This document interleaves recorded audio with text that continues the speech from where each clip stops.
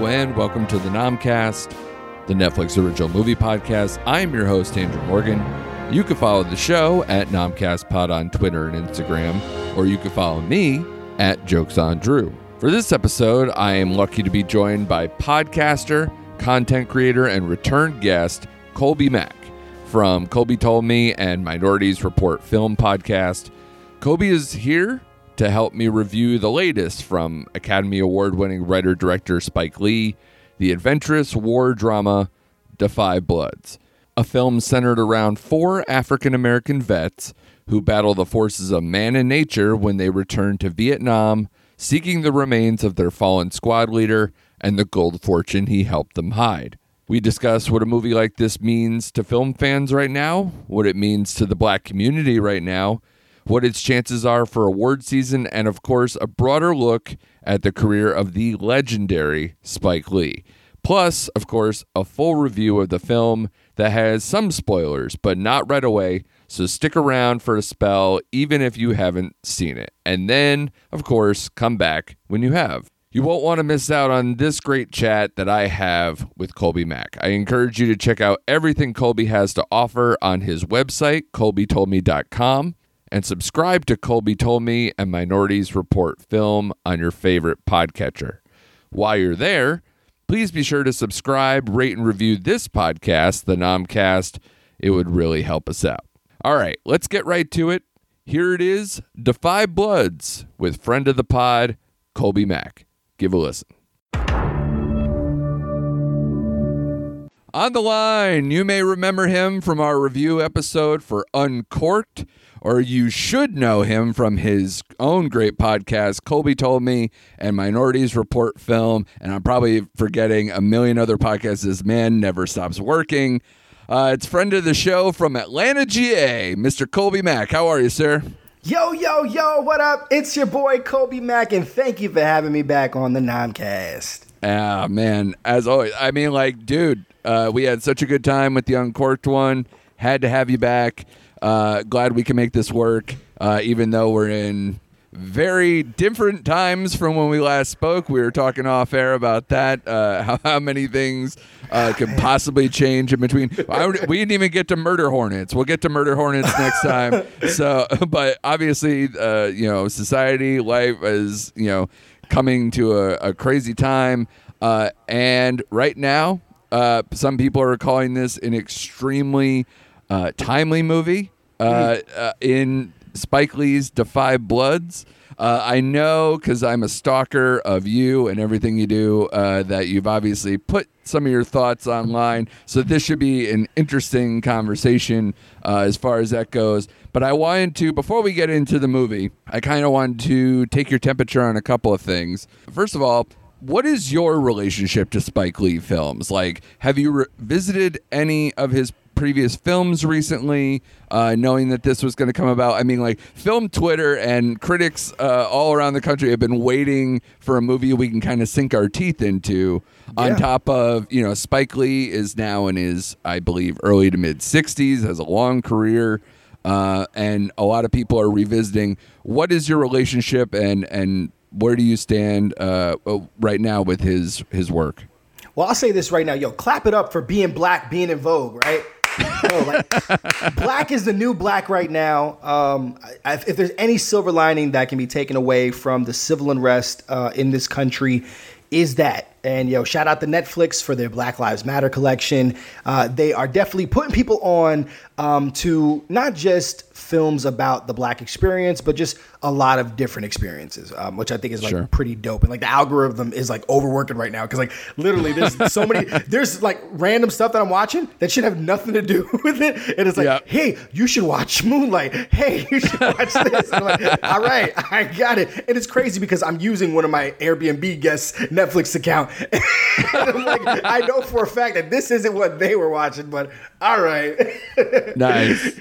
Yeah, no, I mean, one, being black, it's kind of hard to not have a fondness for Spike Lee, and because his films have been a part of my life since I was a kid. I think the first Spike Lee film that I ever watched was Jungle Fever. early 90s, Wesley Snipes, can't remember the name of the young lady, but all I know is that striking image of the movie poster with the blackest hand I've ever seen in my life. Yes. Linked up with this white hand.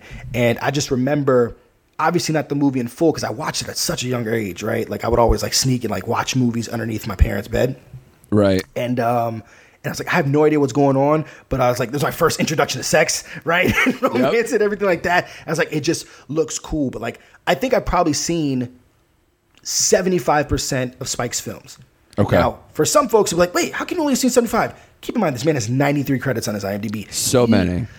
I think people really don't understand how much work that he's done.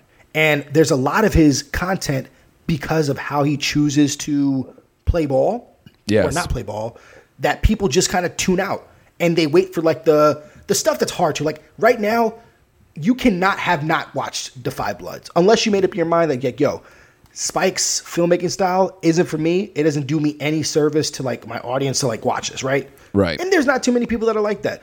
I did say that I didn't make it a goal to like try to like, let me watch some Spike Lee films beforehand, but I was invited to a podcast with my bestie and we watched Bamboozled, a Spike Lee film that I completely missed. I'm like, I barely remember this. Like I remember the image of the poster, but I'm like, wait, Damon Wayans was in this movie? Yeah. Jada Pinkett Smith was in this? Mos Def, Savion Governor, Tommy Davis, like Michael Rappaport. When the fuck did this movie come out? And it came out 20 years ago. Yes, it did. And I saw it in the theaters just for. I was working for the movie theater. It's a cheat code. For real? Yeah. It's nuts because this tells you, why he continues to make the films that he does. Because that film 20 years ago is as important now as what Defy Bloods is in the time that we're in. It's nuts. Yeah, one of the best satires of the day. I'll say that. Oh my God, it is intense. I'm breaking this movie down. I'm just like, holy and I've lived in Hollywood for a couple of years, working with executives and stuff like that, on backlots, and like this is how they think. Yeah. It's like I can completely see a man who's trying to get fired in just say, hey, let's create a new minstrel show, and they eat it up and like, let's do it. Yeah. Right? And honestly, we're thinking like that could never work, except we literally elected, quote unquote, a reality TV star to be the president of the United States. Yeah. That's some idiocracy shit. It's basically an update on either Hollywood Shuffle or, like obviously the producers or things like that. It's like totally in that vein, and it does strike a chord. And I think it is aging better. Like I think it just got a Criterion Collection version. But yeah, that totally went under the radar. There's so many Spike films that didn't. But to your point, because I'll let you get back to it. But one of the things that's kind of impressive, especially in modern day for Spike, is that he's been so flexible and ahead of the times in terms of like he's been on like almost every streaming service that has gone through. He has a relationship with Netflix with the She's Gotta Have a TV show, and from documentary side, HBO. He's had When the Levees Break and Four Little Girls, and so he has a history there. Chirac was an Amazon Prime exclusive, I believe. So he's definitely got some new thing on Apple TV Plus now. Yeah, he's everywhere. He's featured on there. He really is. That's such a unique thing of like how he, like, I don't want to say he's saturated, but like how he's well represented in all these different platforms, right? Yet was very much taboo to the Academy, right? Like, right. But he kind of felt like he got his vindication with BlacKkKlansman, which is weird because it was so far into his career. Because a lot of people only know him as the do the right thing guy, and he's so much more than that. For sure. And I mean, to be fair, the weirdest thing I think about the story of this film is that even after as hot as he could possibly be, right? I think he got the honorary Oscar not too long ago, then gets the BlacKkKlansman, achievement with the Academy, feeling like he's a part of everything. And then this comes around, nobody wants to make it. 0 people wanted to make it, and Netflix was the only one who said yes. Yeah. And this is where his career is, a man who's been putting out films for 30 years and with accomplishments. BlacKkKlansman was even if you want to say like, oh, well, it was just critically successful. No, it also made money. So, Yeah. so you're telling me Spike Lee is so Teflon to you that you won't take his follow-up to his biggest hit probably since Inside Man, and you're going to tell me you don't want to do that. It's amazing to me. Yeah, it is. It is nuts. But like, I'm glad that Spike Lee is in what I like to call God director mode, right? Like, I love anime and I watch a lot of Dragon Ball Z. Like when Goku went like, Ultra Instinct or like, became Super Saiyan God, like this is where Spike is at. I think he's entered that same level like what Scorsese's been given. And Scorsese's been having a tough few years where he's got projects that are on his heart that he wants to be able to do. I think his budget's demands are a little crazy. Oh, yeah. Studios don't want to play with him like how they used to, right? Yeah. And he has had to go to untraditional means of like, getting distribution to make his projects. And I didn't know what I was getting into to Fly Bloods until, because granted with Netflix, you kind of don't know what you're getting until like 2 weeks out. Yep. you know what I mean? But I've loved the campaign and it's come at a point where everybody is home, right? Like, so like all the eyes are on it right now. And it's crazy. You would think that this film was like just produced to kind of capitalize on the moment that we're in.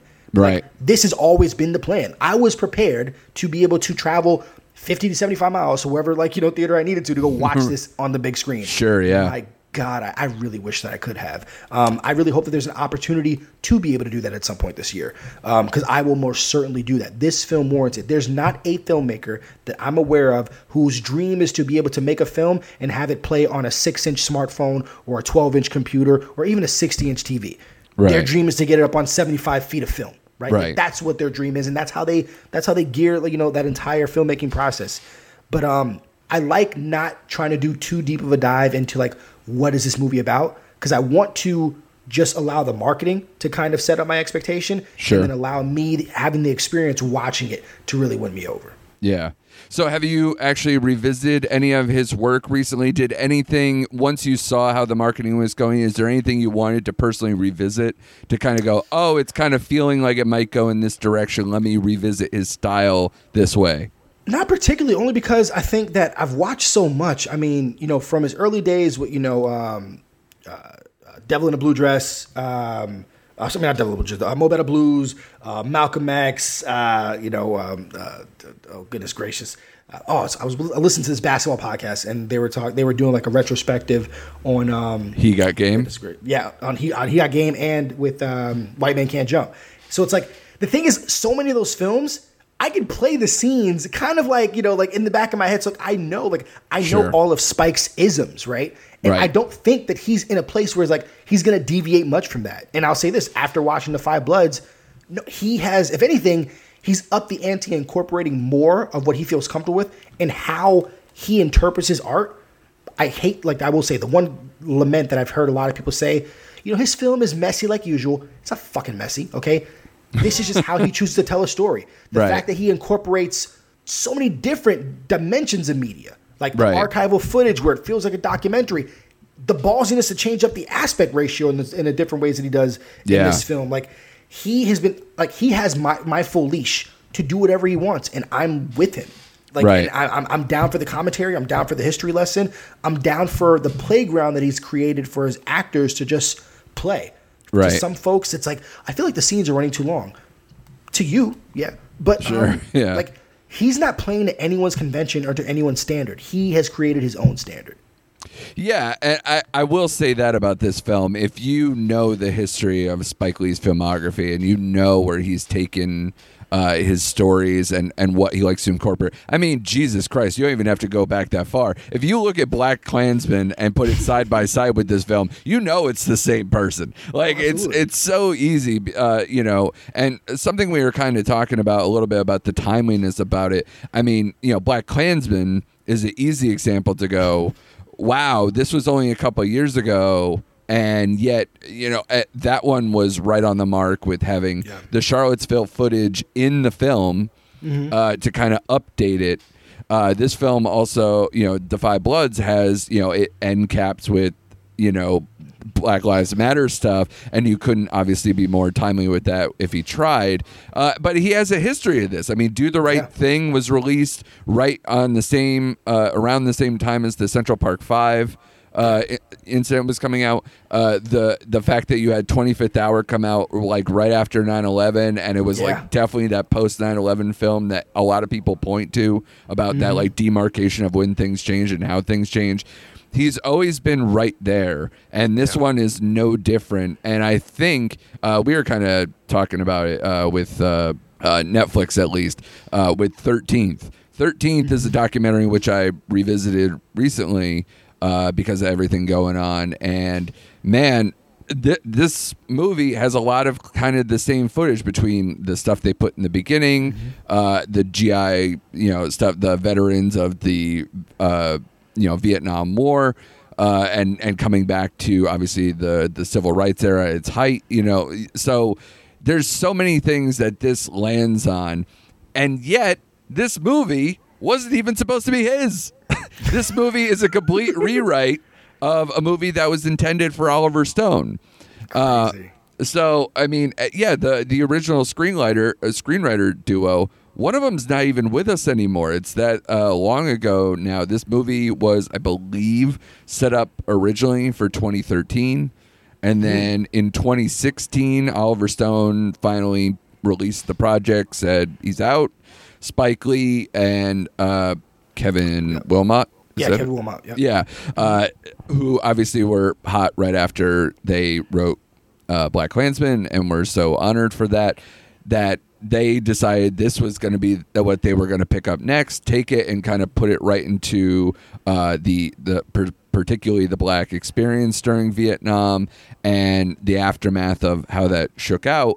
And it's incredible that like he was able to adapt something and make it their own. So you're definitely seeing where something like this could have been something that maybe have been Oliver Stone, like that deep war movie that kind of look an intense look on the aging of Vietnam vets going into now, kind of a soldier of fortune story. You can absolutely see that from Oliver Stone.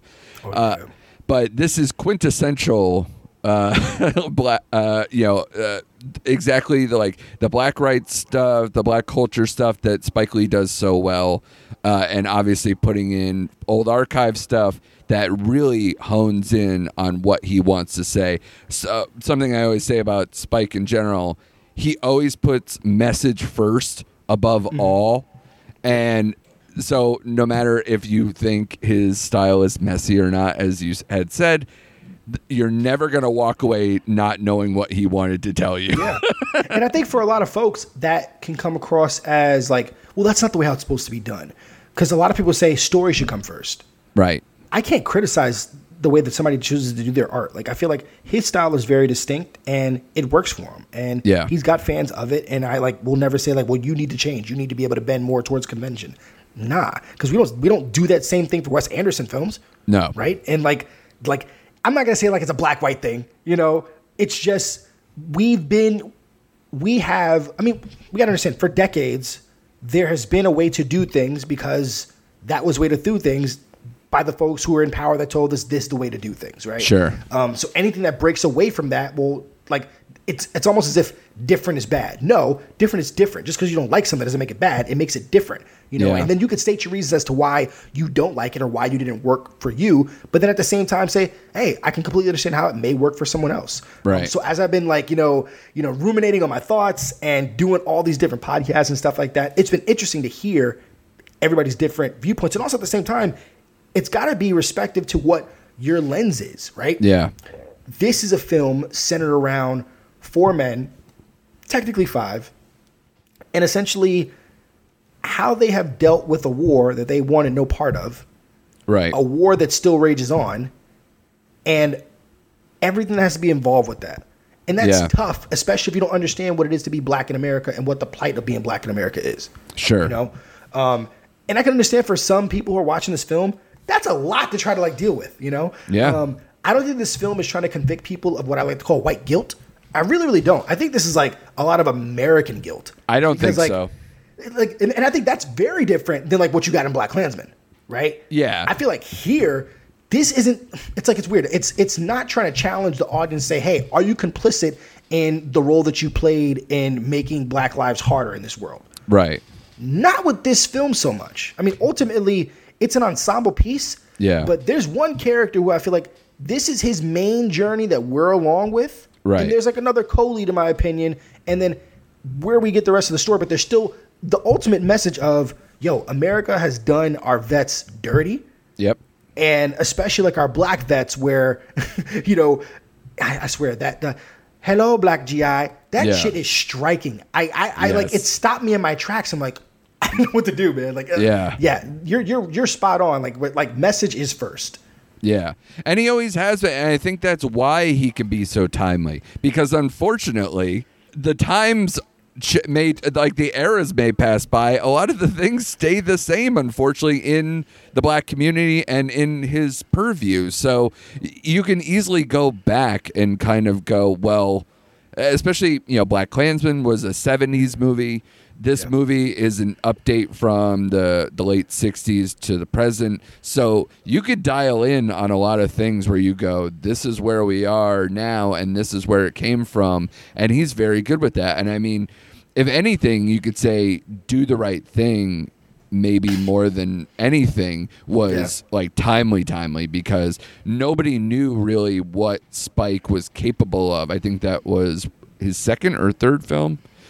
So really early in his catalog, yeah. I mean, She's Gotta Have It, I think was right before that or whatever. Yeah, that was right before it. So, you know, people weren't expecting that to fully come out of Spike when it occurred, and then it coincided with a lot of things that were in the zeitgeist at the time, in the culture that were going on. You know, Radio Raheem, but has still, you know, gone forward with, you know, what is happening now. He's become almost like a symbol for what's going on now, at least amongst, you know, film Twitter people who are also into the Black Lives Matter stuff. So, you know, maybe not everybody, but definitely in my circle. So, what do you think about that? Like about his place in the culture and how close he ends up being because of his subject matter?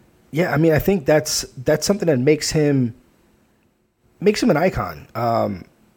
He has had this uncanny ability that the topic of the conversation, his films are always centered on it.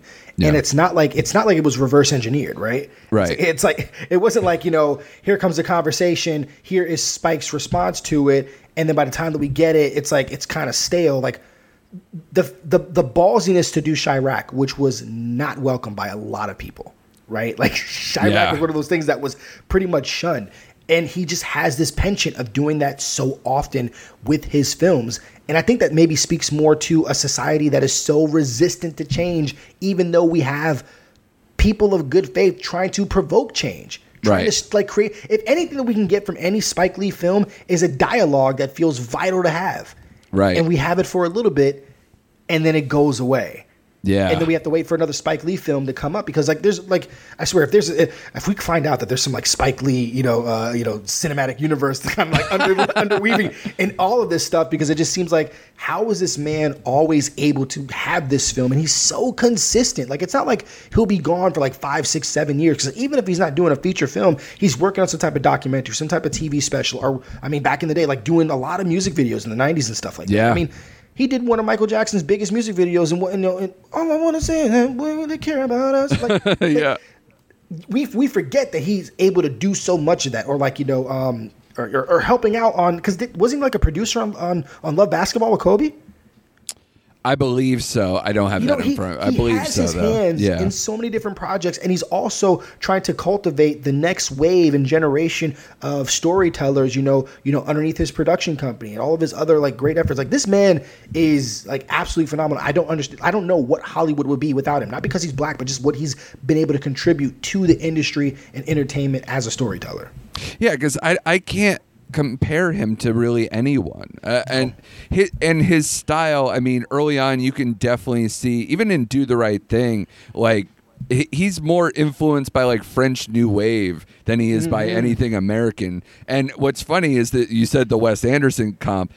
They kind of come from the same school, but just divergent in times and what they're dealing with in terms of the themes of what they're dealing with. But the styles, interestingly enough, if you put, and I'll probably never say this again, you can call me a complete asshole, But stylistically, especially with the ensemble and trying to deal with like a community versus like saying it's a personal story. If you look at like Royal Tannenbaums or, heck, even like Bottle Rocket or some of these like the early Wes Anderson films and put it side by side with Do the Right Thing. I'm not saying they're equal, but I'm just saying if you look at how they're presented, how the information's presented, it's interesting how they can paint a neighborhood, paint a community, paint a family. Those portraits kind of go with a lot of old French New Wave stuff from the previous generation to themselves. So, stylistically, I know, subject matter wise, it's there, but like the look of it, you definitely can see it. But as for this movie, so, the marketing did work on me. I was very excited when I saw the trailer. Spike is back. Everybody got excited. He's bringing back a lot of people who have worked with him in the past. If you were early on in terms of like what he was trying to pull off with the cast, he was trying to pull off. It's a little different from what ended up coming out. When he first got the project and transformed it into something of his own vision, they originally wanted Samuel L. Jackson, Giancarlo Esposito, and and Don Cheadle was supposed to be. Damn. I know. He went way high. Those were the people who were his first choice guys to be part of the Five Bloods. And obviously we have a little bit of a different picture here, but definitely people who he's worked with many times before in some cases, especially with Delroy Lindo and Isaiah Whitlock. So you have some guys who definitely know Spike, know how to operate in terms of the Five Bloods. And then the people he rounded out the roster with, many of them, a couple of them he worked just recently with Black Klansman, or Spike also has a very good eye for that next up and coming, to put it like black superstar, young black Hollywood. I mean, John David Washington, gets his first real big meaty role out of Black Klansman. And now I got to tell you, I mean, even though people, who were really into film know Last Black Man in San Francisco, but, Jonathan Majors, this guy's, he is going to be a phenom. I remember seeing him in White Boy Rick. Yeah. That not a lot of people did. Film. Not a lot of people saw White Boy Rick in 2018. And like, I'm just like, who the hell is this guy? Where the hell did he come from? Yeah. Like, I saw him in Hostels, which I believe came out the same year. Oh, wow. Okay. Yeah. I mean, it's like, damn, like he's so good. Yeah. And I think that he definitely should have been, nominated for a Best Supporting Actor nomination last year with what he did in Last Batman in San Francisco. That one man show that he puts on at the end of that film is like absolutely phenomenal. Yeah. This cast is really, really dope. And I think we do not get the opportunity to see this many black men on film at this age leading a film. Yes. Like we just don't. And I respect that. I commend it. And like the scene that everybody's praising, and I've been seeing it all over Twitter, is seeing these four men kind of like just shucking and jiving, with Apocalypse Now in the background in that Vietnamese bar. And it's just like, it fills you with joy because we don't get a chance to see such a positive expression of like black joy on the big screen. It's fair. And even though it's on the small screen, like that's all I'm thinking of, like watching this in Dolby somehow. Yeah. Like, that's how like I would envision it. Just like, damn, like that just gets me hyped, bro. Yeah, and trust me, I'm gonna get there, man. Like I think some of the best things that cook about this film are things that instantly I go, God damn it, why am I watching it in this way? Because, I mean, for how much he was recognized before, and he's a longtime collaborator with Spike, Terrence Blanchard, for the music that was not Marvin Gaye, which we'll get to that in a second, but the music, they teased it out. They actually sent it out, like IndieWire, I think, had it a few other places, and it was available on YouTube before the movie came out. His themes for this movie were better than Black Klansman, and and he got recognized for that. So I hope that there's some way that he's going to get recognized. But I mean, the man's been around with Spike since Jungle Fever was the first movie that he did out, like the whole composition, but he was helping out since Do the Right Thing. So it's impressive. He's good. I love the music. I'm kind of disheartened by so many folks that did not like. It's like they felt that the music came first before he watched the movie, and then they just like overlaid it, right? That's not their process. I was completely invested into the way that this music was working over me. Like there's certain the way that Terrence Blanchard, like there's these swells that happen, and I'm just like, and I remember feeling that way. Like I think one of my favorite scores, and it's so underrated, is like the work that he did in Miracle at St. Anna. Yeah, he brings that up a lot. Yeah, bro, you don't like. I was working in a movie theater that summer in college, and like I've had to clean like that Miracle at St. Anna showing probably like 100 times over the summer. And I was like, bro, I'm gonna cry every time as I'm sweeping up popcorn because like there's just something that's so. There's this very regalness that the score has, and it feels so appropriate to like how it's like, you know, setting the scene, and like this feels patriotic in a lot of instances too. Yes, because we have to understand this is a war movie. It's a war epic. We forget this is a war epic. I did not think that this is going to be an action war epic either. Yeah, well, and here's the deal. I mean, like Spike Lee has always said, first and foremost, his favorite movie of all time is The Treasure of Sierra Madre. And you can definitely see a lot of the influence of that particular film on this. I also personally see it a little bit like kind of a Deer Hunter a little bit too. Has a lot of some of those aspects too.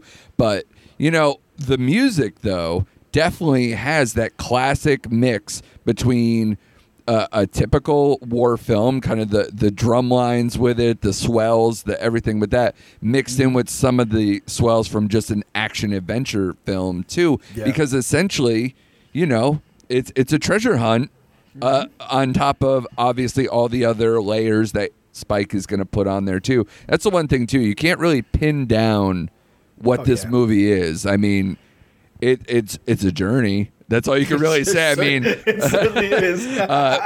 But you can't really pin down because depending on 1 minute to the next, you're going between, you know, found footage, archival footage stuff. You're going between, you know, like you said, the aspect ratios change, which, by the way, the other thing that really kills me is the cinematography is very good at times in this film that I would have loved to seen. That's Newton Thomas Sigel. Like he did Usual Suspects, Three Kings, Drive, which is a beautiful looking movie. Like, so this guy is no joke. And you know, some of those vistas, some of the things when they did compress down into 4:3, oh man, some of that stuff was so good. The sunset, some of the look of the jungles and everything, it's well captured. And to be able to move from digital to film to Super 8, I'm just like, what? 60 millimeter? Like, what is going on here, man? Yeah. And I've heard some people say like it was distracting, but like I don't know why I was so invested into this world that like it never took me out. Yeah. Yeah, I mean, the only things that took me out of this film, I guess if I want to be semi-critical, because I've been pretty praising to this point, is I will say I really don't buy into whether the script should be honored. And I only say that because some of the dialogue in this film is so stunted, trite, like kind of like heavy-handed at times. Mm-hmm. I know Spike is never subtle, so I wasn't surprised at certain scenes. And I will take, you know, some of these long... Delroy Lindo must have been so happy to get like these big, meaty chunk, like these soliloquies coming out of that's, you know, they're putting on the page. But I'm talking about kind of the scenes in between where it kind of feels somewhat forced of just bringing up some of the themes and some of the things that they wanted to get across. There are some of those moments that make me knock this down from being like an elite movie to just being like a quality film. But outside of that, I mean, there's so much to like here. And Lindo, now that I brought him up, is getting praised across the board. And rightfully so. Because here's the thing. You brought up that Jungle Fever was the first Spike movie you saw. The first one I saw was Clockers. So I love Delroy Lindo for, again, like, what, 25, 30 years right now? So... I mean, that man is great. Even like like the David Mamet film Heist. There's a lot of like lower movies that not a lot of people saw that I really like Delroy Lindo in. Yeah. And I was very excited when I saw his name. I like Isaiah Whitlock too a lot. Some of the other guys I didn't really know too well. And I wonder, you know, like especially like Clark Peters. You know, outside of The Wire, I didn't really know. I mean, he's him more too of much. A character actor. You know, smaller screen stuff. He's done some stuff on Broadway.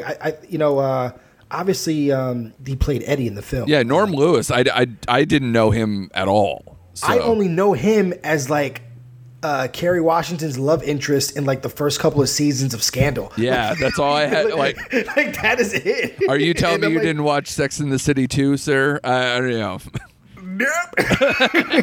But I mean, I found it really impressive that these men in their late 60s were able to do so much of the physical demands of what these roles asked for. Yeah, especially because, this is not The Irishman, everybody. They did the work in the flashback. They did the work in the present, and there's a lot of gunplay. There's a lot of, like... Talk about a bold choice, because I was not prepared for that at all. I don't know why in my mind, I knew for a fact that we were going to be flashing back, and in the marketing, I never caught that these men weren't de-aged at all. No, that was not like that wasn't on any poster. And how bold to switch up the aspect ratio. And then you think because we get Chadwick Boseman, and like if we're doing the math in our head, we understand that one, we're in like it is, let's say it's 2019, 2020, that this film is set in present day. Right. And that with where they were in their last tour was probably like early 70s, maybe like 72. Yeah, he mentions it. I think he says he goes in 67 maybe or something like that. And he left 67 to 71. Times. Yeah, I think he was there 67 to 71 right? Or something like that. Yeah, so we have to kind of do that math in our head like, yo, this was 40, 50 years ago. Yeah. Right? And like obviously they would have been like no more than 21 at the time. Like, sure, definitely very, very young men. Because they were drafted and whatnot. But the fact that we have a young looking Chadwick Boseman, because like that brother's almost 50 years old, and like is he really? Like, bro, he's like 46. Get the fuck out of here. Yeah, Jesus. I had that man at like mid-30s tops. No, that I know it is absolutely crazy. I want to make sure because I'm like I don't understand how long like his contract is to be Black Panther. Yeah, he was born in 1977. Oh, okay. So that makes him 43, yeah. 43, all right. But still, it's still pretty good. Yeah, it's still pretty good. Still pretty good. But then you look at a man like Delroy Lindo, who's like 66 or something like that. Maybe, yeah, somewhere around there. Somewhere around there. And the way he's moving in these flashback scenes, and then and Spike just trusts the audience to accept that we get, and I think there's something like that speaks to like a part of it, like the war has never been over for them. So when we go to their flashbacks, they are in the place that they are now. It's really weird. I need to hear like how Spike explains it out. Sure. Because for some folks that may have been jarring, like, wait, why is old Delroy Lindo in the flashback? Right. And we see it on TV sometimes, right? Yeah. When people do those type of flashbacks, but like I took it the way you took it, where it was like they never left, and that this is their kind of like recollection versus, that they could kind of transform and put them right back to where they were. But even still, with that said, because if you look, so when they did the flashback footage, like most of the live action stuff, the gunfire, the actual stuff, they looked exactly the same. But there's a shot at the end when they're doing the recap stuff that they do age them back a little bit. So the photo is like kind of de-aged a little bit, and then they do like a group shot of them side by side, and you can tell like Lindo's got the clean shaven, Isaiah Whitlock same thing, like, and they put some stuff on his face. You could really tell. It was definitely it was a little peculiar, but like, I mean, maybe that's just the beauty of black skin, brother. You don't need to do too much. You know what I'm saying? Like, I mean, the fact that these men near an age 70 were able to move around so much. I mean, we asked we asked Robert De Niro to curb stomp some dude outside of a restaurant in The Irishman, and it looked like the worst dinosaur reenactment ever. Yes, exactly. Yeah, I was going to bring that up, like side by side with like Delroy Lindo, like flipping over and like jumping up at like a side of a hill and everything, and there's De Niro came and pull off that, but. Yeah, but he's in his 70s. Things age That's badly. True. It is different. They're probably like 5-10 years apart, so it's different. Forgiveness for Bobby D. I think the cast was great. It would have been interesting to see like what that would have looked like with Samuel L. Jackson, with Don Man. Yeah, it's interesting, right? I mean, but one thing I got to say, Paul Walter Hauser and Jasper Packenton need. I hope they get back. I hope they get a little bit extra kick from Spike for being like they're white dopes. They're like the assholes in these films. Because I rewatched BlacKkKlansman right before I watched this, and man, it's a hell of a time to watch them both. Kind of, especially Paul Walter Hauser. The man has to be a dope in everything, and it's fun to watch. He pulls it off. He does. I don't know what that says about him. I'd love to talk to him about it, but man, he pulls it off and he does well. I mean, whether it was I, Tonya, he did a very similar thing, and then obviously these, but and then Jasper Packenton, like, always has to be the dick. Like, he always has to be a jerk. And this first line is such a dick like thing. Awful. Yeah, he comes out just like, arrogant American ignorant fucks. Like, it's like, Jesus, all right, calm down, man. Oh my God. And then to me, the interesting thing that we could talk about a little bit more, because it's a little more meat on the bone, is the Jean Reno character. Now, obviously, for anyone who knows, he's Desrock in the film. Jean Reno. He's a longtime actor. Leon the Professional was one of the first early films that I was like, this is awesome. Mission Impossible, Da Vinci Code, long career. He is obviously, even though he's French in the film, is definitely kind of a Trump stand-in. On some level, and clearly when you see him at the end with the Make America, the MAGA hat and the white suit and that kind of posture, like the look that he had, he's definitely kind of like, how did you feel about how they treated the whole MAGA stuff, and then how Jean Reno kind of like fills in a gap in terms of the villain here, I guess, if you want to say. I'll be honest, the MAGA thing, was it executed the greatest? No. Only because I felt like that whatever that message was, it does move pretty quick, because we don't center too much on like what Paul's relation. Like, one, I was like, okay, all right, so we're in this world, like we're in a Trump world. Yeah.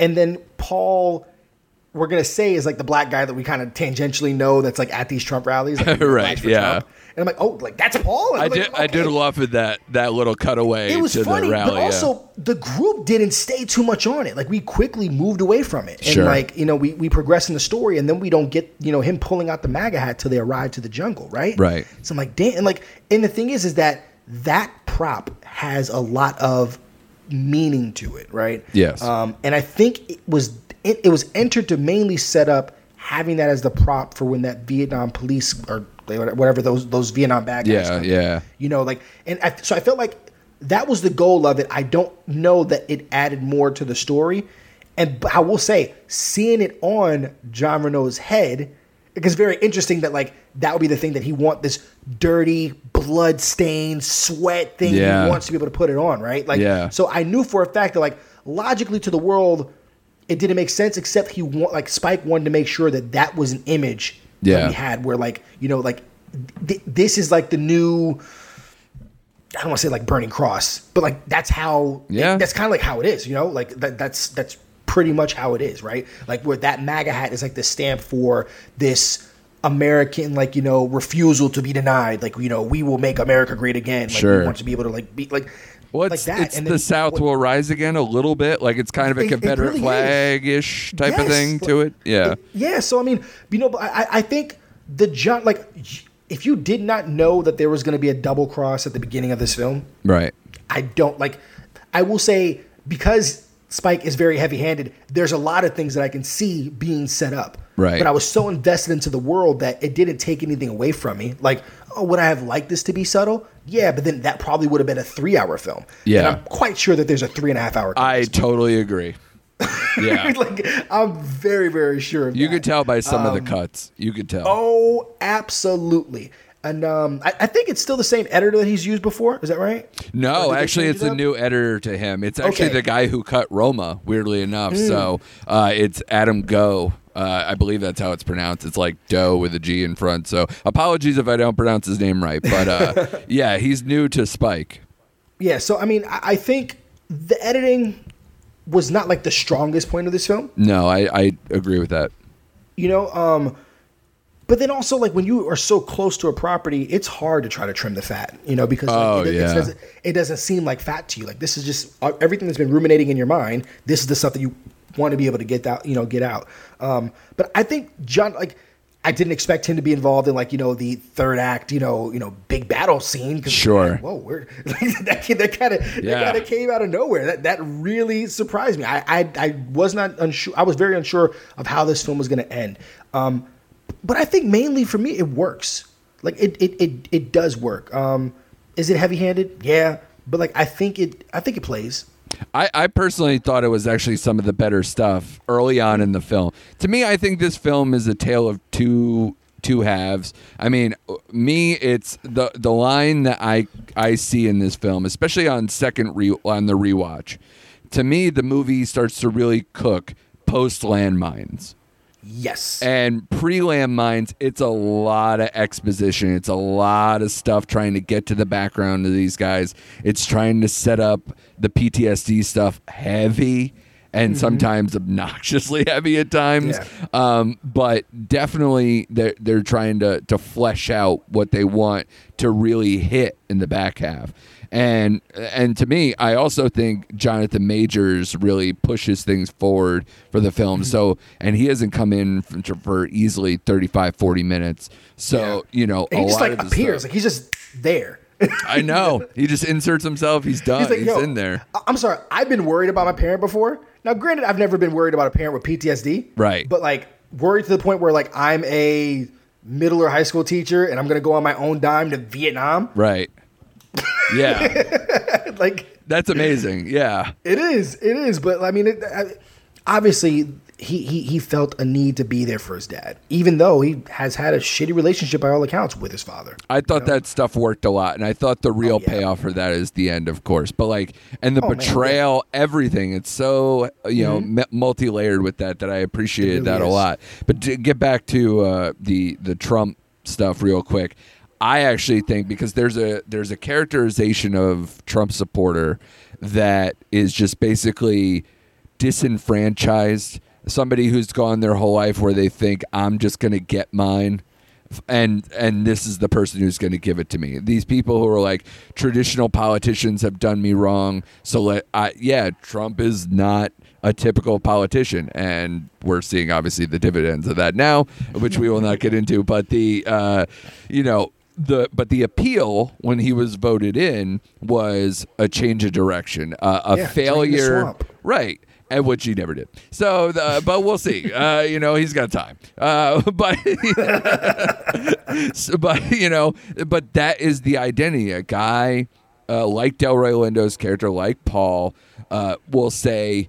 And he literally did say that whole dialogue at the table there where it was like, blaming others for your problems, even though, a lot of things are mental health. A lot of things are systemic problems that have nothing to do with a lot of these things that have made you into who you are. Even obviously the war stuff, PTSD, all these other things, Trump is not going to solve those things, and he's definitely not the person to do it, even if you thought that, so it's weird. But, but these are a lot of those people, especially people who are in industry workers, like that have industries gone. A lot of those people gravitated to Trump to be like, solve my problems. And why? I don't know. I mean, he could be charismatic in his speeches or whatever to those people.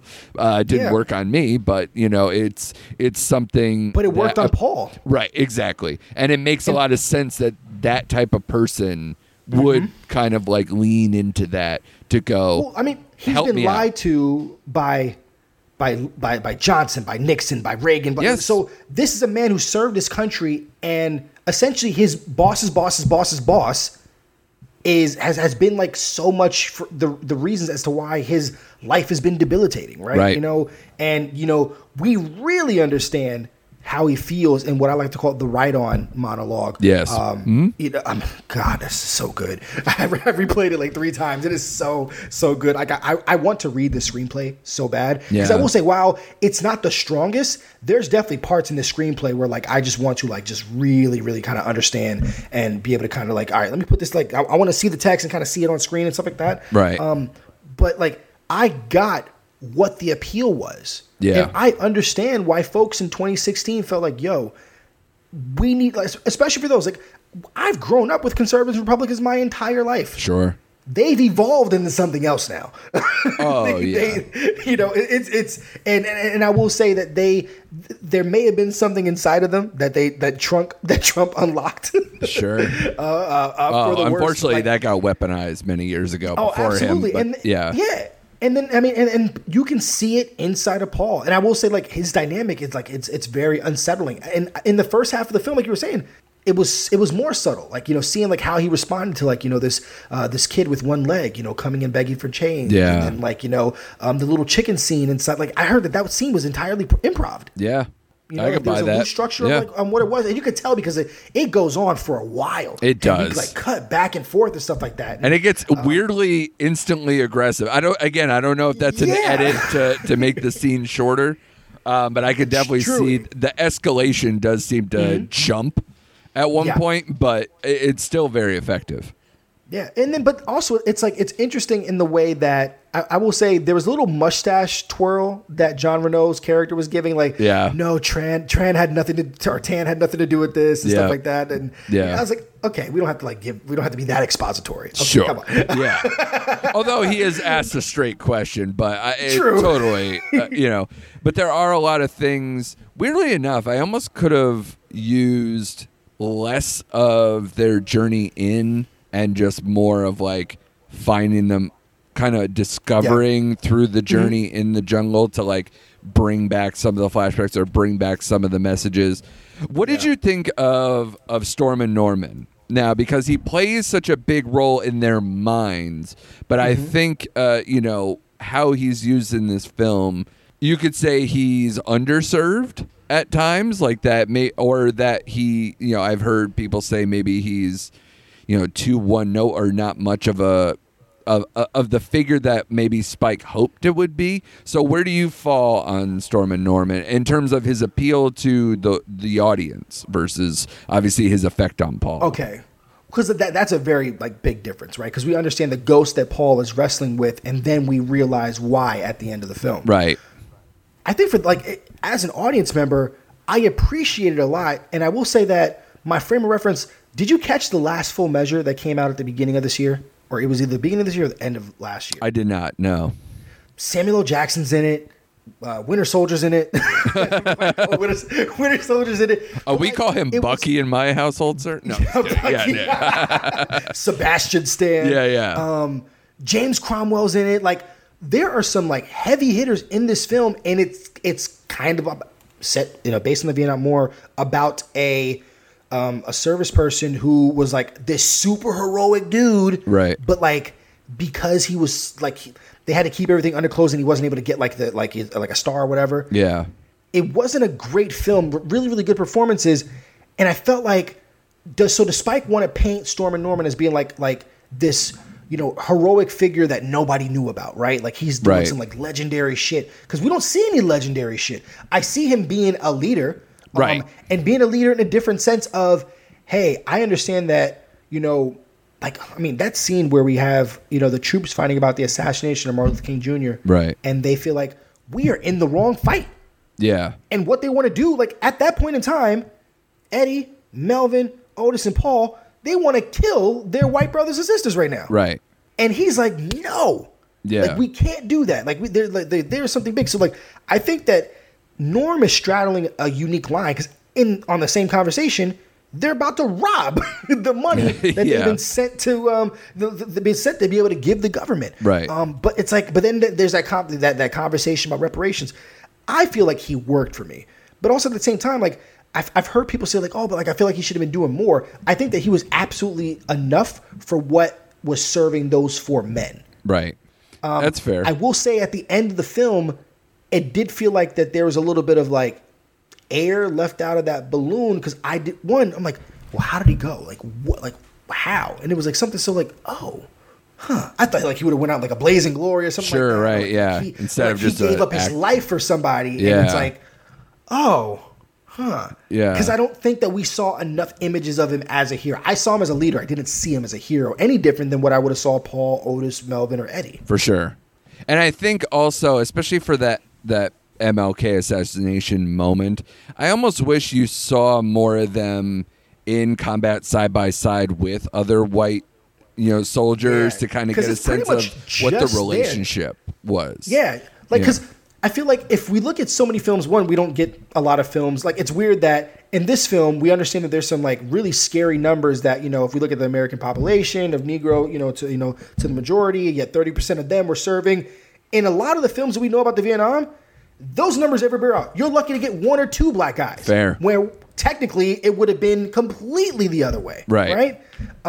So the only time that we see them interact with any other white soldier in the past are the ones that just got taken out in the plane. Yeah. In the helicopter. Yeah. And they're going real quick. Sure. So yeah, I think you're right. If we would have kind of seen that, like, oh, hey, it's weird. Like, in a military stance, we're in this together, right? But you're also a black guy. Yeah. So like, we're not in this together. Yeah. I mean, you see a lot of stuff where it's literally just them all the time. Mm-hmm. And you kind of almost need something to counteract that. You need you need at least one person, whether it was just literally one white soldier character that had something there to kind of go, to be something to look at, to be like, I'm going to fucking kill you, your people. Like imagine when they hear that radio and there's like the white guy who's like a radio guy or whatever, right? Yeah. And he doesn't know what to do. Because essentially they're looking at him like the blame, like, I need to take this out on you somehow. Yeah. And and then, maybe Paul goes half cocked and wants to start fighting somebody. And then you would see Norm say, stop it. Yeah, exactly. To me, that is a way more powerful scene if you have something to work against. So this is the problem for me a little bit with Storm and Norman, is that there could have been so much more behind the punches. What he's saying is perfect in tone for the film and definitely serves not only what happens to Paul, but also Spike's message of the film. But I think some of the scenes are a little punchless. They're just kind of like, it's something you could have read versus what meaning that it comes out of his mouth. So, and I don't know how you felt about, and obviously for anyone who got to this part, we're obviously spoiling it in some general sense. But the last kind of frames of Paul, where he has the delusion, the daydream of like interacting with Storm and Norman. Did you feel that did enough for you to because it's kind of the last bits of Paul, which Paul is the main story here, and yet he's not the end of the film, so to speak. So how did you feel how that played out, that interaction? Do you think his catharsis, that he got what he wanted, like that's enough to kind of bookend the story of Paul?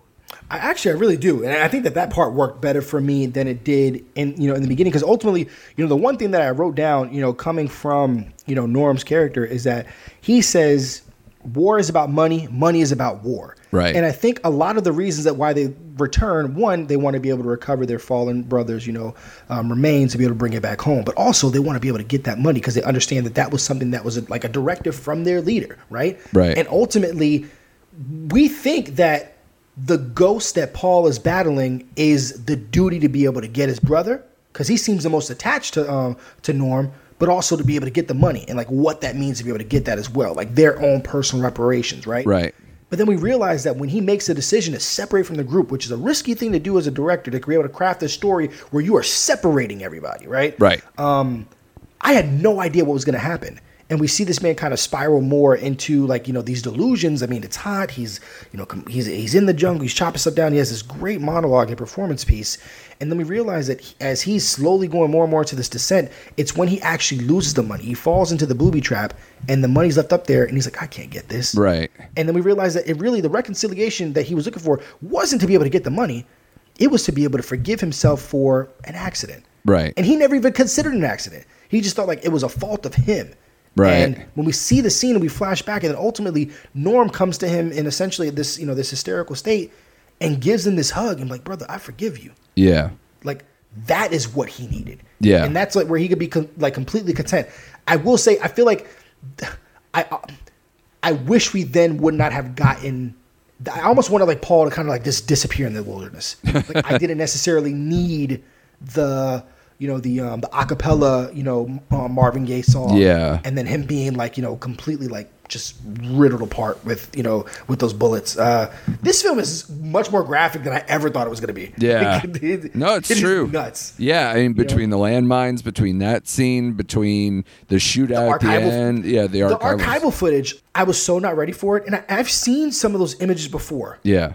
I've never seen them put together like this. The children did more to me. God. I mean, we're both fathers. I mean, that screwed me up pretty badly, especially on first watch. It catches you pretty harshly at the time. But yeah, definitely. Even like some of the older footage of like people setting themselves on fire in protests or any of those things are very graphic. He does not shy away. He doesn't pull quick. He lays on these things. The photograph of the Vietnamese man being shot in the head, because I forgot. Like, I swear, growing up, history was my favorite subject, but I feel like if you look in a textbook, like what I was taught in high school, what the Vietnam War was, it's probably like 2.5 pages. Yep. Like, yep. It is insane to think that like there's so much that we like just weren't told as a generation, and it's just like because obviously one mission wasn't accomplished. We did not quote unquote win. Yeah. We were there. I forgot, it wasn't just us versus them. There were some of them that were fighting with us, fighting in protest of the war. And I think the most amazing thing that I never thought to think of, and Spike is so clever in having this in there, to us, we call it the Vietnam War. They don't call it that. No, they call it the American War. Yeah. And I'm like, shit. Yeah. My selfish ass never even considered it. Yeah. And the damage that does. And they're very pointed, no, the American War. Yeah. I'm like, yo. But that photograph of the man being shot, I've seen that so many times. I think I probably even saw it in Watchmen, but I've never seen the video of it. That might be true. I don't understand how blood does that. I'm sorry. That I thought it was fake. Did they enhance it? That jarred me. Yeah. No, there are a lot of scenes like that. I will say, I think we covered a lot of the stuff thus far. What I want to kind of see is a couple of things going forward with what this movie is going to mean beyond now. Obviously, I first want to touch on something that I kind of saw you say online a little bit, and I kind of want you to expound on it. We were talking a little bit before. This film was part of the newly created Black Lives Matter collection on Netflix, if you go on there now. And I was wondering, because we're dealing with a real movement here. We're dealing with a lot of sensitive issues. How do you feel about Netflix as a newer studio? Do you think they do enough for Africa? Are they the more the example to be for that? Or is it something, do they at least represent the culture well as a studio to you? Or is this something to where you're just like, this is nice, but we have other things to deal with? Or is it part of both? I don't know. With them being a newer studio, I can say this in the past several years. I would say definitely since 2018, they have made a concerted effort into being a space, not just for a bunch of different voices, but definitely for Black and brown voices, right? Mm-hmm. I think the first big film, and I the fact that it's weird. Somebody asked me what makes a black film, right? Right. Does it just have to have a principal black lead, or does it matter who's behind the camera, who's in front of the camera? Right. I think it's hit or miss, right? I think the first critically acclaimed Netflix film was Beast of No Nation. Yes. Right? Mm-hmm. And you're talking about in a supporting performance, kind of. His face is on the on the cover or whatever. Sure. You have Idris Elba. Yes. Since then, I've seen a chronicle of they do not shy away from stories that other studios would not want to tackle, right? Right. They don't want the backlash, quote unquote, that can come from that. Netflix plays by their own rules. They don't have to worry about that at all. Yeah. Cultivating this Black Lives Matters collection to some folks can seem like, oh, they're being opportunists. However, I've seen more in their action that they have done things like this years prior. Yeah. They've done it for the LGBTQ community. Absolutely. They've done it, definitely a lot of the trans stuff lately, yes. So they always seem to be on the forefront of some of these issues. Absolutely. And I mean, granted, they are still a corporation. The corporation's bottom line is their dollar, right? Yeah. That's the color that they speak is green. like I said, I still don't know how they get their green, but that's for another conversation. But no, I think their work is genuine. I mean, I've got folks who are affiliated with Strong Black Lead, and seeing a lot of their videos and stuff like that, on Facebook, like they are very intentional about cultivating spaces for those voices to be heard. Right. Obviously, when we talked about, Uncorked, it was great to be able to have a different style of black film represented, on that platform. Yeah, that story is not being made by anyone else. Absolutely. It's just not. And obviously we can't say that, that this film could be made by anybody else. I mean, but we also discussed that this was intended to be made by someone else. Well, not only that, this is the only studio that made it. Nobody else wanted to make it. Yeah, so that tells me something, that they are not going to shy away. And there's a lot of other properties that are that are coming. I mean, look what they did with Dolomite Is My Name. Yeah. Great. Yeah. Oh man, I really wish that movie would have got more love. But no, I'll clap it up to Netflix. Good job. And granted, they have a lot of quality, and I feel like with some of their films, there's more misses than hits. Yeah. But I will say these past couple years, these hits are really hitting for me. Yeah. I mean, just last year alone with Dolomite Is My Name, Marriage Story. While I didn't love The Irishman, I really, really did respect it. Yeah. Right. That's great. Yeah. Year before that, you had Roma. Roma's one of the most boring movies I've ever seen, but it's beautiful. Yeah. No, I hear you. Yeah. So to me, I guess maybe you're tipping your hand because, again, as far as grades go, you have one of the higher grades I've seen on the net. I mean, you gave it a 9 out of 10 I've seen places. Yeah. And, I think I saw you mention one thing kind of maybe bothered you is why you didn't give it a 10 out of 10, why it doesn't only. So what for you doesn't put it higher? Well, someone asked me, Kolby, why don't you give it a 5? Because I guess they saw my Letterboxd review. Yeah, right. I like it. I like a 10-point scale, right? A 10 out of 10 is perfect. That's a perfect score. That means that there's nothing that can be changed. Sure. And there's only been a few films that I've given where it's just there's absolutely nothing I would change. I don't necessarily look at a film's length as being bothered, but there is fat in this film that I don't think is a detriment to it. Yeah. It just, because of it, it doesn't handle it as gracefully. And I will say this, I think my 9 is a lot higher than probably if I could easily see myself giving this a 7 or an 8. Right. But the message and its timing is so strong that that's an element that I choose not to ignore. Yeah. Because I'll get some shit for this. Think of what the backlash was with Green Book. Yep. You separate the white savior complex and the overtures that continue to plague Hollywood and those types of films. Sure. In a vacuum, it is not a bad film. There are good performances. There's a strong script. Yep. It's a well-produced film. Right. Because it perpetuates so many of the problematic themes that we deal with real life in Hollywood, it knocks it down. Right. That's because and everything. Yeah, and the outside story of what actually happened in real life. Everything. Yeah. Mm-hmm. So if the outside story and the themes that are bad for Hollywood, if that can knock a film down, why can't those same things elevate a film? Fair. So so with what's going on in this world, the timing of this, how important the messages are and the themes and the commentary, what he's doing with it, that's why I can elevate this. But still, the Lamb stuff, I can take that completely out of this movie. Yeah, it's kind of too perfect, too on the nose to be there. It does make it contrived. It makes it very contrived, yeah, right? Yeah. I thought that having them at that little, bar, I was like, okay, I'm not too sure where this is going. I get an over the shoulder of one of the, Vietnamese men with the gun. Right. I'm like, okay, when are they going to catch up with them? And that was not who essentially caught up with them when they got to the minefield. Right. So little stuff like that. I love the performances, but I can't give it a 10. I've only given a 10 recently to Portrait of a Lady on Fire, If Beale Street Could Talk, and Spider-Man Into the Spider-Verse. And those 3 films over the past 2 years, they're just undeniable to me. That there's nothing absolutely and it's one of those things it's a complete gut thing. I'm like, yeah, that's a perfect film. Oh, or forgive me, might as well, Loose with Calvin Harrison. Okay. Yeah. I was just it just it, and when it happens, it's just got to hit you instantly. Yeah.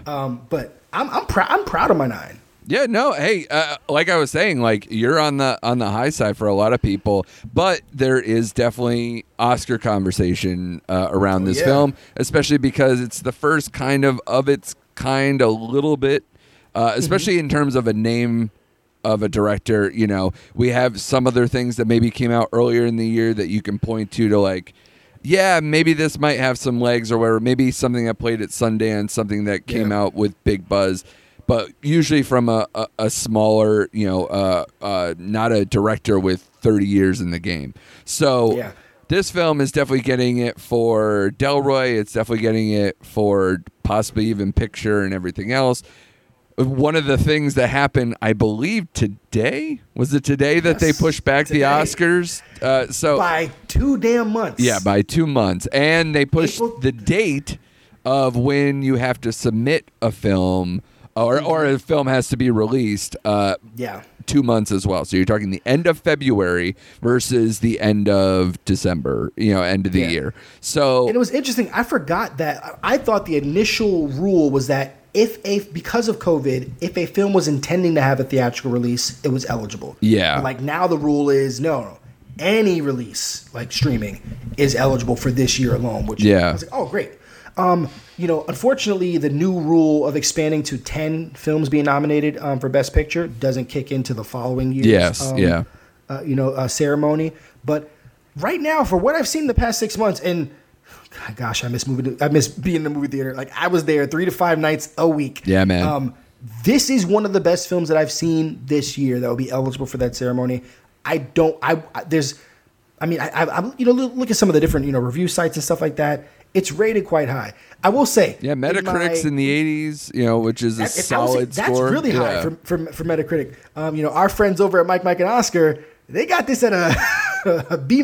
So well, that's low 80s. That's where Metacritic is. So that's true, you know. But like, you know, is that enough to win a Best Picture? I don't know. But like, honestly, the landscape is so weird to me right now. Like my general idea of what's coming out, I don't have it anymore. No, I know. So many things got pushed back or whatever. And a lot of things that got pushed back are now back in play. Because maybe something that got pushed back to March, they'll be like, oh, well, we'll push it back to late February just to have it enter the conversation for the Oscars. You're going to see a lot of jumbling now that they know where the deadlines are. January's not going to be a dumping ground anymore. No. So and what I would say is that, unfortunately, a lot of summer films tend to get lost because you get that end of the year push as far as the Oscar conversation, especially in the last few years. You see that September to December push, especially the last couple months.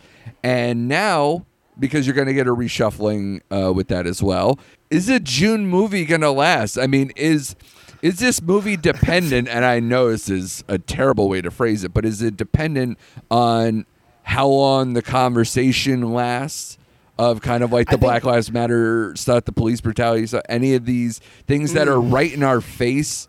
Is this, are we going to, I hope we don't forget some of the things we saw or learned in COVID, in quarantine, in this time period when it comes to the Oscars. I hope they still recognize it, is my point. I hope it's not dependent upon other factors. Yeah. It's one, having a film released in June was always something I could work against it for Oscar talks to begin with. Yes. I think this news of it being pushed back probably hurt it more than we like really think about it, because now it's like, can this be a conversation starter 10 months from now? Yeah. Like that's going to be tough. Yeah. But I think that Netflix is smart because it's up to them how they choose to campaign this movie. Yes. It's also going to be interesting to see what are they really going to, because like one, they're not going to have any festival darlings that they're going to have to be able to peddle either. Right. You know, that's going to completely change this year. They mainly just may focus on this and Mank. Well, I'm trying to think of another big Netflix. So we got a few things working on it. Mank is obviously a big time contender. They have some other contenders in the animation circles, but one thing that may do this, and this is dumb, I know this is dumb, going to come out of my mouth.